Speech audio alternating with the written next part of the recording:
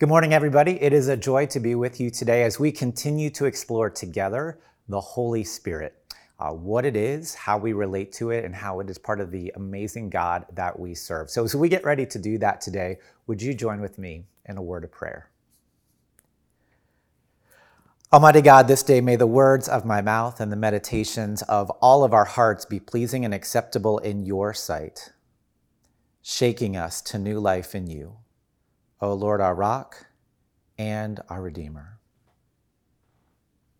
Amen. Holy Spirit power is manifested in all types of amazing ways. Domingo is a mechanic. Irene is a hairdresser. They have now been foster parents to 32 different children and adopted 16. Domingo and Irene are currently in their late 50s, and they have 11 children living with them. Now, anybody who knows children, no matter how much you love them, knows that you can only do that kind of thing that I just described with Domingo and Irene by Holy Spirit power. Only the Holy Spirit can provide enough of the fruits of the Spirit of love and joy and peace and patience and kindness and goodness and faithfulness and gentleness and self-control to pull off such a life. Domingo and Irene take seriously the command found in James chapter 1, verse 27 about caring for orphans. And while most people their age are trying to figure out how to comfortably live out the rest of their days, Domingo and Irene cannot stop thinking about all the children in America, particularly those in foster care. Many of you know that my wife, Jen, runs a nonprofit called Dwell for adoptive and foster care families and parents. She tells me that currently in America, there are about 430,000 foster kids, kids in need or in the system and foster care needing families to be with them. Of course, Domingo and Irene see children as a tremendous, tremendous blessing, but they are realistic about the hardships that they face as well. Perseverance, one day at a time, has been the key to their journey, and it's often not an easy journey. In fact, even one of their adopted children committed suicide. And yet God has provided for them over and over and over again. It's happened in physical ways, such as when Irene was just praying for more physical space in their house because they had so many kids with them. And unprompted, a church leader came up to her and offered to build the addition for free because the Holy Spirit had prompted that individual to make that offer. God has provided through the Holy Spirit and in power in emotional and spiritual ways as well, such as on days when joy was totally absent, and God gave them the stamina to continue in obedience. And now they've even had the joy of watching some of their own biological children follow in their footsteps and serve other children in the ways that they have. Their lives of sacrifice have even caught the eye of the secular world. A while ago, CBS even ran a story on them about their unusual and the supernatural love that Domingo and Irene have shared with so many others. And as if all of the obedience and sacrifice and supernatural love of loving all of these children were not enough, there's even more demonstration of the Holy Spirit's power in their life. There was a time in their life for Domingo and Irene when they did not have the best married relationship as husband and wife. In fact, Irene has even publicly shared that in the early days of their marriage, she had what she would call an intense hatred for Domingo. He was abusive. She prayed on a regular basis that he would actually die. She even daydreamed of ways that this could occur. And yet now she calls him one of the godliest men she knows. Over and over and over, Domingo and Irene's story we see is filled with the power of the Holy Spirit, although maybe in ways we don't always associate with our idea of power. Because what we see for Domingo and Irene is that the Holy Spirit power for them has provided physical provision. It's offered supernatural love. It's offered the ability to continue in obedience and fortitude, even in the hardest times. And it's even had the power to resurrect what was a destructive, horrible relationship into a new and beautiful one between Domingo and Irene themselves. How about us? Are we experiencing Holy Spirit power in our lives? And maybe even in ways we wouldn't normally expect. I love this story with Domingo and Irene for a couple different reasons. On one hand, I like it because these are people just like us. He's a mechanic. She's a hairdresser. They don't have any theological or religious degrees that make them more special than anyone else. But on the other hand, Domingo and Irene are quite extraordinary. They're not just ordinary, they're extraordinary and not like many of us because they remind us that in order a lot of times for that Holy Spirit power to be manifested, it first requires a full surrender and obedience in the power of the Holy Spirit. And many of us don't want to take that step. And here, this story with Domingo and Irene, it reminds us of what Holy Spirit power can look like. As the New Testament shows us, there are times when instant healings occur and risings from the dead occur, and we should expect more of those types of miracles among us as God moves in powerful and significant ways. But when we look at Domingo and Irene, what we also see is that everything was not magically made right. They suffered loss. There were no lotteries won that suddenly made everything easy. In their instances, some of the miracles that took place were through the power of the Holy Spirit persevering day after day, through the power of the Holy Spirit, sacrificing themselves for the sake of others, through the power of the Holy Spirit, offering supernatural love, and through the power of the Holy Spirit, seeing new life restored in their marriage as they then offered their love to others. That is powerful, significant, holy stuff. And all of that then brings us to the passage we want to dive into today in Galatians chapter 3, verse 5. And I want to share these words from this verse, and we're going to use the Message version today. And it says this: answer this question, does the God who lavishly provides you with his own presence, his Holy Spirit, working these things in your lives, you could never do for yourselves? Does he do these things because of your strenuous moral striving, or because you trust him to do them in you? Now, we're going to get to this passage more here in just a moment, but as we have just noticed in recent weeks, as we've been exploring the Holy Spirit together, Christ gives his followers power in and through the Holy Spirit to live and follow him. This is a wonderful reality of the Holy Spirit. And where we run into trouble a lot of times as human beings is that we often want to define what that power should look like. We have our own ideas of power and what we want the Holy Spirit to do for us. In fact, many times what we want with the idea of power is some state of perpetual excitement where we get what we want. It's almost like where we rub the magic genie and the genie comes and gives us what we want. That's what we picture for Holy Spirit power. We want the things that our human hearts desire. And so therefore, some of the greatest work of the Holy Spirit in our lives very well might be rewiring us in such a way that it's not about us, but rather to help us persist in obedience and sacrifice to the living God, even when it doesn't seem interesting or exciting anymore. For us to experience the supernatural of persistence and obedience rather than shiny, wonderful, fun things that our own hearts might desire. Which again is why I love that story of Domingo and Irene. It's so powerful, but not in ways we expect. But on the other hand, there's another element of this story that actually makes me hesitant to share about Domingo and Irene. And no matter how many times I share it or how carefully I try to share it, I think for a lot of us, there's a sense of, well, that's them, that's not me. We think such stories can only happen among the most mature or the most faithful of disciples. And so it becomes too easy to say, well, that's them, but that's not something I would ever do. Or maybe worse yet, when we hear a story like Domingo and Irene, we realize, if we're really honest with ourselves, we don't even want to be like them. Because come on, let's be real here. What Domingo and Irene are doing, it's not a charmed life. It is very hard. It would be way easier for them if they were not doing what they're doing. If they weren't doing what they were doing, they could sleep more. They'd have more time for their own hobbies. They would be spared disappointment. They would be spared from frustration of their kids making choices they don't want them to. They could be planning for a more comfortable retirement. And truth be told, most of us would rather be comfortable out of step with the power of the Holy Spirit rather than uncomfortable in step with the power of the Holy Spirit. So keeping all of this in mind, I want to invite us now to take a deeper look into Galatians chapter 3 today. And here's the background of what we're talking about. The writer to the Galatians is the great missionary Paul. This is one of the earliest books in all of the New Testament, and at this point, the Christian movement is just getting started. And one of the biggest, earliest threats to the early Christian movement is something we've touched on before that's found in Acts chapter 15. And the issue at hand was how to become a Christ follower. If you were a Gentile, that is a non-Jew, the argument was by faith you simply accept Christ and you become a Christian.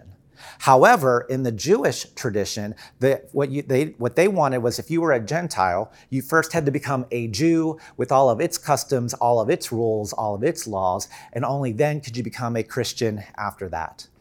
Now, to you and I, this may not sound like a very big deal, but at the time, this was a raging controversy that threatened to split the movement apart before it even began, because at hand was really the issue of faith in God alone or adherence first to a legal system. Faith in Christ alone or first living into a set of human-made customs, laws, and rules. Now, eventually it was decided that the Gentiles did not first have to become Jews in order to become Christ followers. But now here for these Galatians, Paul is coming and he's addressing them and he's reminding them again of the power of the gospel. And he says, of which they first came to believe. But now what is happening with some of these Galatians, they're starting to turn away from the Christ that they first fell in love with. And instead they're turning to various forms of religion and legalism and customs and rules and rituals. And to that, this is what Paul says then, chapter 3, verse 1. And I love this. You crazy Galatians. Did someone put a spell on you? Have you taken leave of your senses? Something crazy's happened. For it's obvious you no longer have the crucified Christ, the crucified Jesus, in clear focus in your lives. Here, Paul is making it clear that the Galatians at first had fallen in love with the living God. And now they are starting to be dissuaded by false teachers, those who are coming along offering forms of rules and regulations and legalism and false doctrines. And Paul goes so far as to say, how are you forgetting your first love? Did somebody put a spell on you? What are you doing? What's happening? Other translations actually phrase it this way: before your very eyes, Jesus Christ was clearly portrayed as crucified. This is very strong, very specific language on the part of Paul. This is Paul's way of saying the reality of Jesus Christ was graphically, vividly conveyed to you right before your eyes. And Paul wants the Galatians once again to remember how vividly the risen Christ was to them, how the risen Christ cut them to the heart, how the risen Christ melted their heart, so that their love in him might become real. And that love would change them. And that love would open up the doorways for the Holy Spirit to fill them and use them in power. Except now they're being dissuaded from that. They're starting to forget. Paul says, you saw with your own eyes the living God. And your hearts were enlivened. And the reality of the risen Christ was sinking into your very being. Don't you remember? Then why are you letting someone else make you forget? Why are you pursuing much more shallow teachings? And then Paul asks this powerful question, verses 2 and 3. Let me put this question to you. How did your new life begin? Was it by working your heads off to please God? In other words, through constant moral straining and human effort on your part? Or was it by responding to God's message to you? Are you going to continue this craziness? For only crazy people would think they could complete by their own efforts what was begun by God. Essentially, what Paul is asking here is, after beginning with the Holy Spirit, after being filled in the power of the Holy Spirit, the one who opened your eyes to the reality of the risen Christ, why are you now trying to do this religious thing on your own human effort? Why are you trying through your own moral striving? And Paul's reminding these Galatians, and he's reminding us, they had not received God's Holy Spirit through their own understanding, through their own Jewish laws, through their own human customs, through their own moral striving, but rather through the power and the reality of the living God in and through them in the gospel of Jesus Christ. Because somewhere along the line for these Galatians, it had become more comfortable for them to live into human regulations and laws rather than in surrender and walking in obedience and in relationship with the Holy Spirit and the living God found in Jesus Christ. And I wonder how often that is true for you and I as well. So Paul comes here and he is pleading with them as they begin to live into their Christian lives, to once again live into the power of the Holy Spirit through surrender and obedience and perseverance, and continue to grow in the power of the Holy Spirit and not in their own human desires and efforts and rituals and rules. The Galatians had taken a large step backwards, and Paul's coming with them now, and he's pleading with them now, and again, us as well, to focus again on the centrality of Christ and there live into the power of the Holy Spirit. We grow in spiritual power as we surrender in obedience to the Holy Spirit's leading, not when we focus on human customs and desires.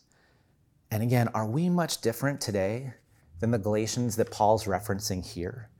So often for us as well, what began as a raging flame of the power of the Holy Spirit within us when we first began that journey with Christ, we've somehow tamed it down into the customs of our religions and our institutions. For many of us early on in our Christian walk, when we first said yes to Jesus, there was a flame within us that could not be put out no matter how hard others tried. There was nothing we wouldn't do for the risen God. Lord, you just tell me what you want and I will do it, because we were filled with gratitude and the sense of grace and excitement that Christ extends to us. But then with time and reality, things start to change. That vitally hot relationship starts to cool off, and we start to rationalize and justify and simply want to remain comfortable, but have a religious tint to our lives so that we feel good about who we are. And with enough time, we put in our own customs to control things, tame things down, so that they would be more like what we like. C.S. Lewis once said this: there exists in every church, and I think this is for us personally too, something that sooner or later works against the very purpose of which it came into existence. So we must strive very hard by the grace of God, I would say by the power of the Holy Spirit, to keep the church and ourselves focused on the mission that Christ originally gave to us. Far too often, we take the roar of the power of the Holy Spirit and we tame it down into a gentle breeze that barely even kicks up any dust. We often prefer comfort with no power by ourselves rather than discomfort in the power of the Holy Spirit. It's almost like Paul here is saying, Galatians, you Galatians, are you surprised that you're not experiencing the power of the Holy Spirit? You shouldn't be surprised. You began with the Spirit. You've experienced what only the power of the Holy Spirit can offer you through the crucified, risen Jesus Christ. But now you're turning to your own understanding and your own ways and your own human effort and your own laws. Why in the world would you think that on your own, in your own effort, you could replicate what only the living, divine God could do in us and through us? You can't do it. And then to really drive the point home, Paul lays on this singer in verse 5. He says, so answer this question. Does the God who lavishly provides you with his own presence, his Holy Spirit, working things in your lives that you could never do for yourselves, does he do these things because of your strenuous moral striving, or because he trusts him to do them in you?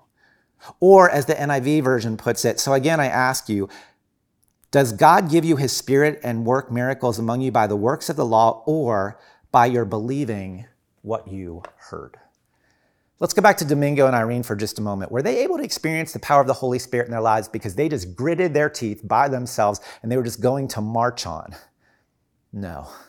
They were filled with the Spirit that, as they surrendered, allowed them to be obedient, to continue and persist day after day after day. I think that is what Paul is saying here to the Galatians today and to us as well, to keep their focus on the gospel message that they believed and heard. They were to remain zeroed in on the gospel that Jesus came and he died and he rose again and saved humanity from their sinful nature through his death and resurrection on the cross. See, Domingo and Irene, they don't just believe in the trite sense. They don't just give mental assent that, oh, Christ is among us. They believe.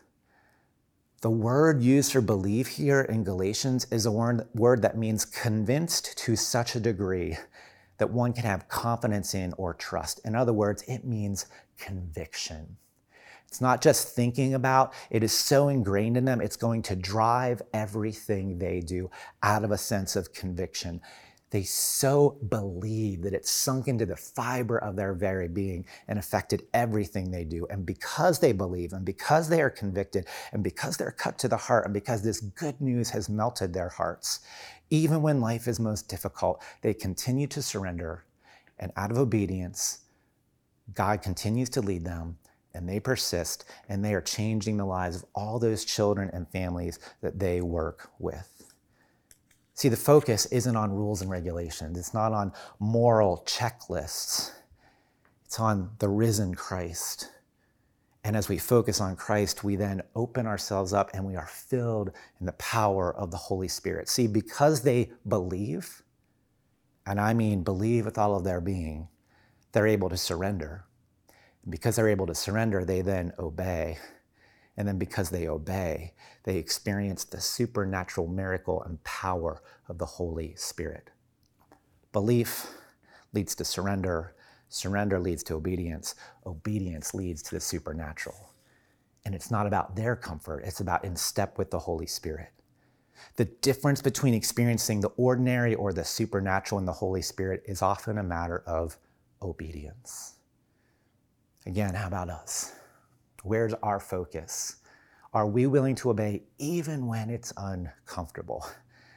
Even though we prefer our own rules and our own regulations and our own systems and our own institutions and our own forms of being good. For Domingo and Irene, they kept their eyes on Jesus, not their moral checklist of what would make them feel good.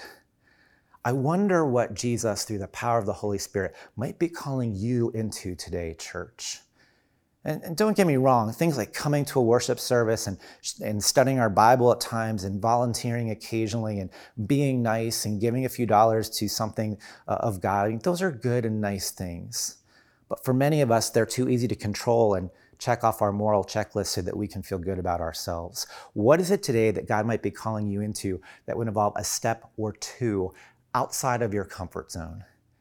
And then because we believe, would we be willing to surrender? And as we surrender, would we be willing to obey wherever God is leading outside of our own conveniences? Maybe for some of us, to be outside, to be stretched beyond our own selves of what's comfortable, maybe it's time that we do start to give more generously, even tithing and beyond. For some of us, maybe it's saying, I am going to give up some of my schedule so that I can focus on fostering worship or discipleship or community engagement right here in Williamsport. Maybe for some of us, it means I will become an Acts Network leader or a life group leader for the sake of others. Maybe for others, it means I am truly going to forgive somebody who has hurt me so very deeply. Maybe for some of you, as we've mentioned, Domingo and Irene, maybe it means fostering or supporting those in adoptive and foster care and supporting things and opportunities like Dwell. What is it that's going to take you out of your comfort zone? And then will you go? I don't know if you remember, but at the very beginning of this particular sermon series, we lifted up 2 Peter chapter 1, verse 3 that says, His divine power has given us everything that we need for a godly life. Not just a few things, but everything. I was reminded again of this power of the Holy Spirit a few weeks ago in my own devotional time. I was reminded again of the story of John Newton, and I'm sure some of you know his story. It is a fascinating one. He lived from 1725 to 1801, and as a young man, he was a militant atheist, he was a bully, he was a blasphemer, he was wild, he was angry. He was so wild, he was even kicked out of the Navy at age 18 because he had broken the rules so recklessly. He was even publicly flogged for his desertion at the time. He was hated by many. He was feared by his coworkers. He eventually became a slave trader himself. And then at the age of 23, Newton was on a ship and it encountered a severe storm off the coast of Donegal, and it almost sank. As the ship was literally filling with water and starting to sink, Newton that day cried out to God for God to rescue him and save him. And on that day, March the 10th, 1748, God did rescue him, physically, spiritually, emotionally, mentally. He began a new life. He started to pray. He started to connect with others. Eventually, he joined with people like William Wilberforce to abolish the slave trade. And eventually, Newton wrote what has become one of the most famous hymns of all time called Amazing Grace. Amazing grace, how sweet the sound that saved a wretch like me. I once was lost, but now I'm found. Was blind, but now I see. I see the Holy Spirit and the Holy Spirit power all through Newton's life. In welcoming Christ into his life, he welcomed the Holy Spirit. He surrendered, and out of obedience, he began to go where God was calling him to go. He was miraculously saved from a ship that was sinking.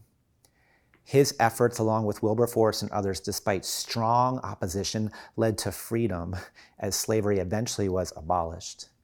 And those words from the hymn Amazing Grace have offered peace to countless thousands in the face of death. Peace where there's death. Being miraculously saved, death being overcome, that sounds like Holy Spirit power to me. See, Jesus was right. His disciples would do even greater things than him in and through the power of the Holy Spirit.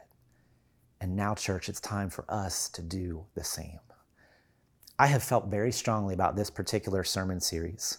I really believe that one of the keys to moving forward in this time of anxiety and confusion as we come out of the pandemic and as we deal with all the divisions in our culture is a renewed focus on the Holy Spirit, and then in surrender and obedience, living into the power of the Holy Spirit in whatever ways the Lord might have in store for us.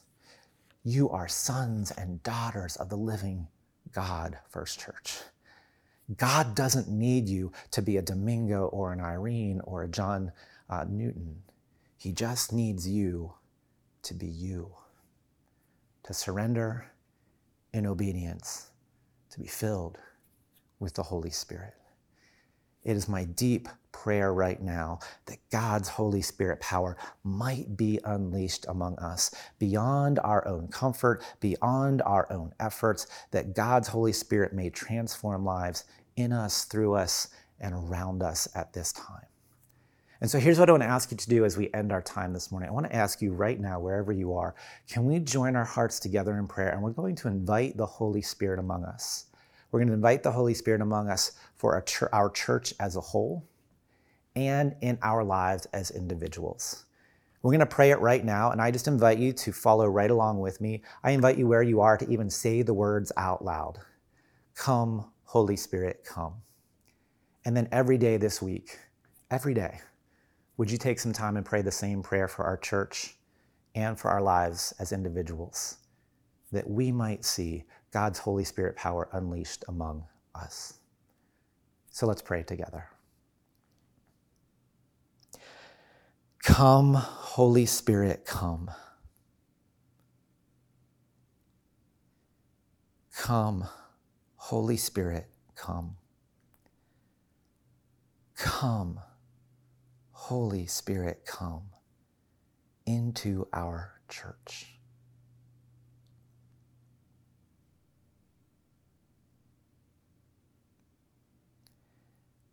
And come, Holy Spirit, come. Come, Holy Spirit, come. Come, Holy Spirit, come into our lives as individuals in you.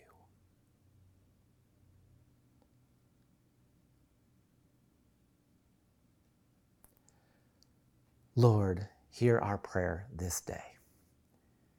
And may we, as God's people, experience and be filled with the power of the Holy Spirit in and through Jesus Christ.